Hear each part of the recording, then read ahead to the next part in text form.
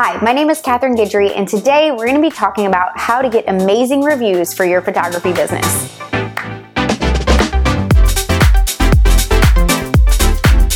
If you're interested in learning more about posing, be sure to download the free guide in the description below. Taking good photos is a huge part of your photography business, and some people would argue the only part. But I would not. I would say that having beautiful images is very important, yes, but also we're service providers and we impact the client experience. So when that client is looking back at their photos, even if they're beautiful, they're always going to remember the experience that they had while taking them. So how do you get amazing client reviews? Well, the obvious, number one, would be take good photos, okay? So we're here because we're photographers and we want to take good images.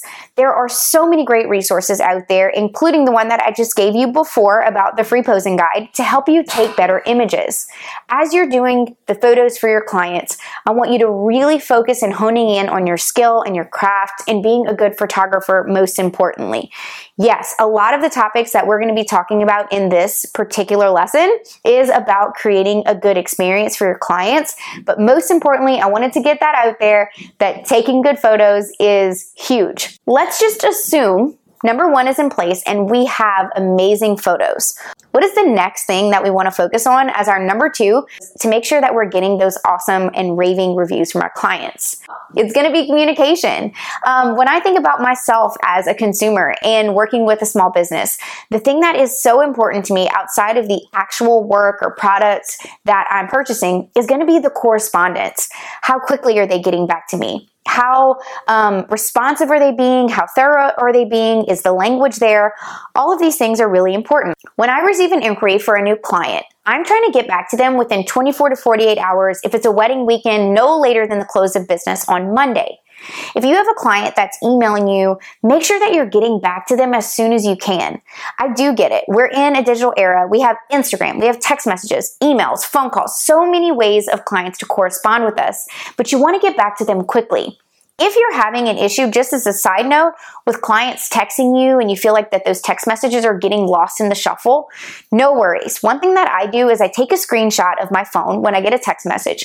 I send it to my inbox and I just let the client know, hey, this is the best way for me to keep organized. If you want to send me a text message, no problem. I'm just going to respond to you from my inbox. And so far, I've never had an issue. They can continue to text and I can continue to email. And that way, at least I have a history of things that are coming through in my inbox. However, you're corresponding with your client, and no matter what type of means that you're using in order to correspond with them, you want to be quick, thorough, and answer their questions. If you have a client whose session is that week or their wedding is that week, it's extra important that you get back to them as soon as you can. I have a friend who says that correspondence is just not her thing, and so she's hired someone. If you feel like this isn't your strength, because this is so imperative to having those rave reviews, hire someone to help you. There are people out there that don't even have to be in your city, a VA, a virtual assistant who can come onto your team and help answer questions for your clients and be in your inbox on your behalf. All right, next, we want to make sure that we're setting clear expectations for everything that the client can expect throughout the process of working with you. It doesn't have to happen all at once. They don't have to know everything that's going to happen throughout the entire year of you being their wedding photographer, for example, the day that you start working together. However, as you go through those steps, make sure that they understand what's going on. So if it's leading up to their wedding and we're 3 months out and they say, Kat, should we start putting together our photo list right now? I just let them know, no, it's okay. You don't need to have that yet. You can start making notes in your phone. If you have some screen grabs that you want to store in a safe place, no problem. But we're going to have your final meeting about 1 to 2 weeks before the wedding. I'm setting up that expectation for them so that they know what to do. A lot of times they've no idea. They've maybe never had a friend plan a wedding or a family member, and they're the first one. And so we have to help them know what's going on, and also as the business owner, let them know what works well for you. So for example, I like to have the final meeting the week or two before the wedding, but maybe you as a photographer like to have it 4 to 6 weeks before. Everyone's a little different, and I think it's good to communicate what they can expect. One of the most often asked questions that I get is, when can we expect our images? Of course, everyone's always chomping at the bit to get their photos. And so what I do is after the session or wedding, as I'm walking out the door, I let them know, hey, look, you can expect your images from the session today in about 3 weeks. Always under promise and over deliver, by the way. So if you plan to turn it around in 2, tell them 3. But I do let them know as I'm leaving. If it's a wedding and things are a little crazy when I'm leaving, I always send a follow-up email. So by the Monday that they go into their inbox following the weekend's wedding, they see, hey, it was such a great pleasure being there, and you can expect your images on X date or in X number of weeks. So that way they know what to expect and they're never questioning when they're going to get their photos. Always, always, always set those clear expectations along the way so they know what's next, what's happening, and they feel like they're being taken care of. Another way that you can connect with your clients and help to get that amazing experience going is to get to know who they are as people.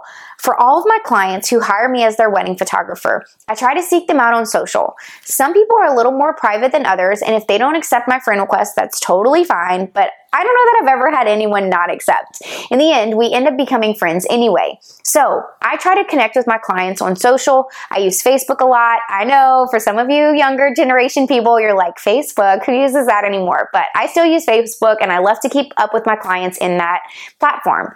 So I friend request my clients on Facebook, and I like that it gives me the ability to get to know them a little more as people, which leads to my next point, which is that I like to share things about my life too, so that my clients and I can connect. I am not a volume-based photographer. I'm a boutique business who specializes in luxury weddings, and I like to get to know who I'm photographing. I want to know them as people, and I want them to know us as people. I want them to know that my husband shoots with me and he's also an architect. That's something really unique about our dynamic, and it's a great talking point.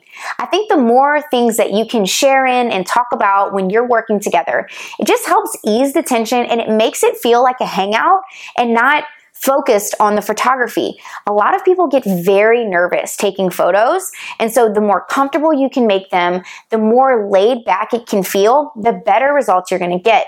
On the wedding day, it's not so much about you as the photographer, right? We're photographing their event, we're focusing on them. However, if there's that level of comfortability, they feel like they can be themselves around you, and you can produce genuine, natural images of them on their wedding day.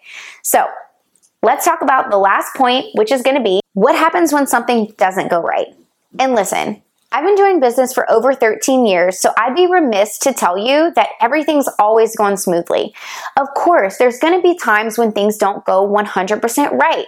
What do you do in those situations? Well, if it's a big enough issue and you feel like the client has some anxiety or some concerns, I personally pick up the phone right away. I want to hop on the phone with the client so they can hear my voice. They know me already, right? We're friends. We've gotten to know each other throughout the process. And even if you're not friends, you're friendly. You want the client to know that you're a human and connect with them on that human level. Getting on the phone, it allows you to have a more open dynamic versus just writing an email. I love using the phone. Even throughout the course of the beginning of the pandemic, where we were having so many conversations about contracts and reschedules, I love that I was able to connect over the phone and get to know my clients even better in that process and work through these uncomfortable situations together. We were all in the same boat, right? And we're all just trying to figure it out. Connecting over the phone is huge. I actually lead a podcast called Mistakes Make Magic, and I have a whole episode on there about what to do when you make a mistake. So that may be something to tune into if you're interested.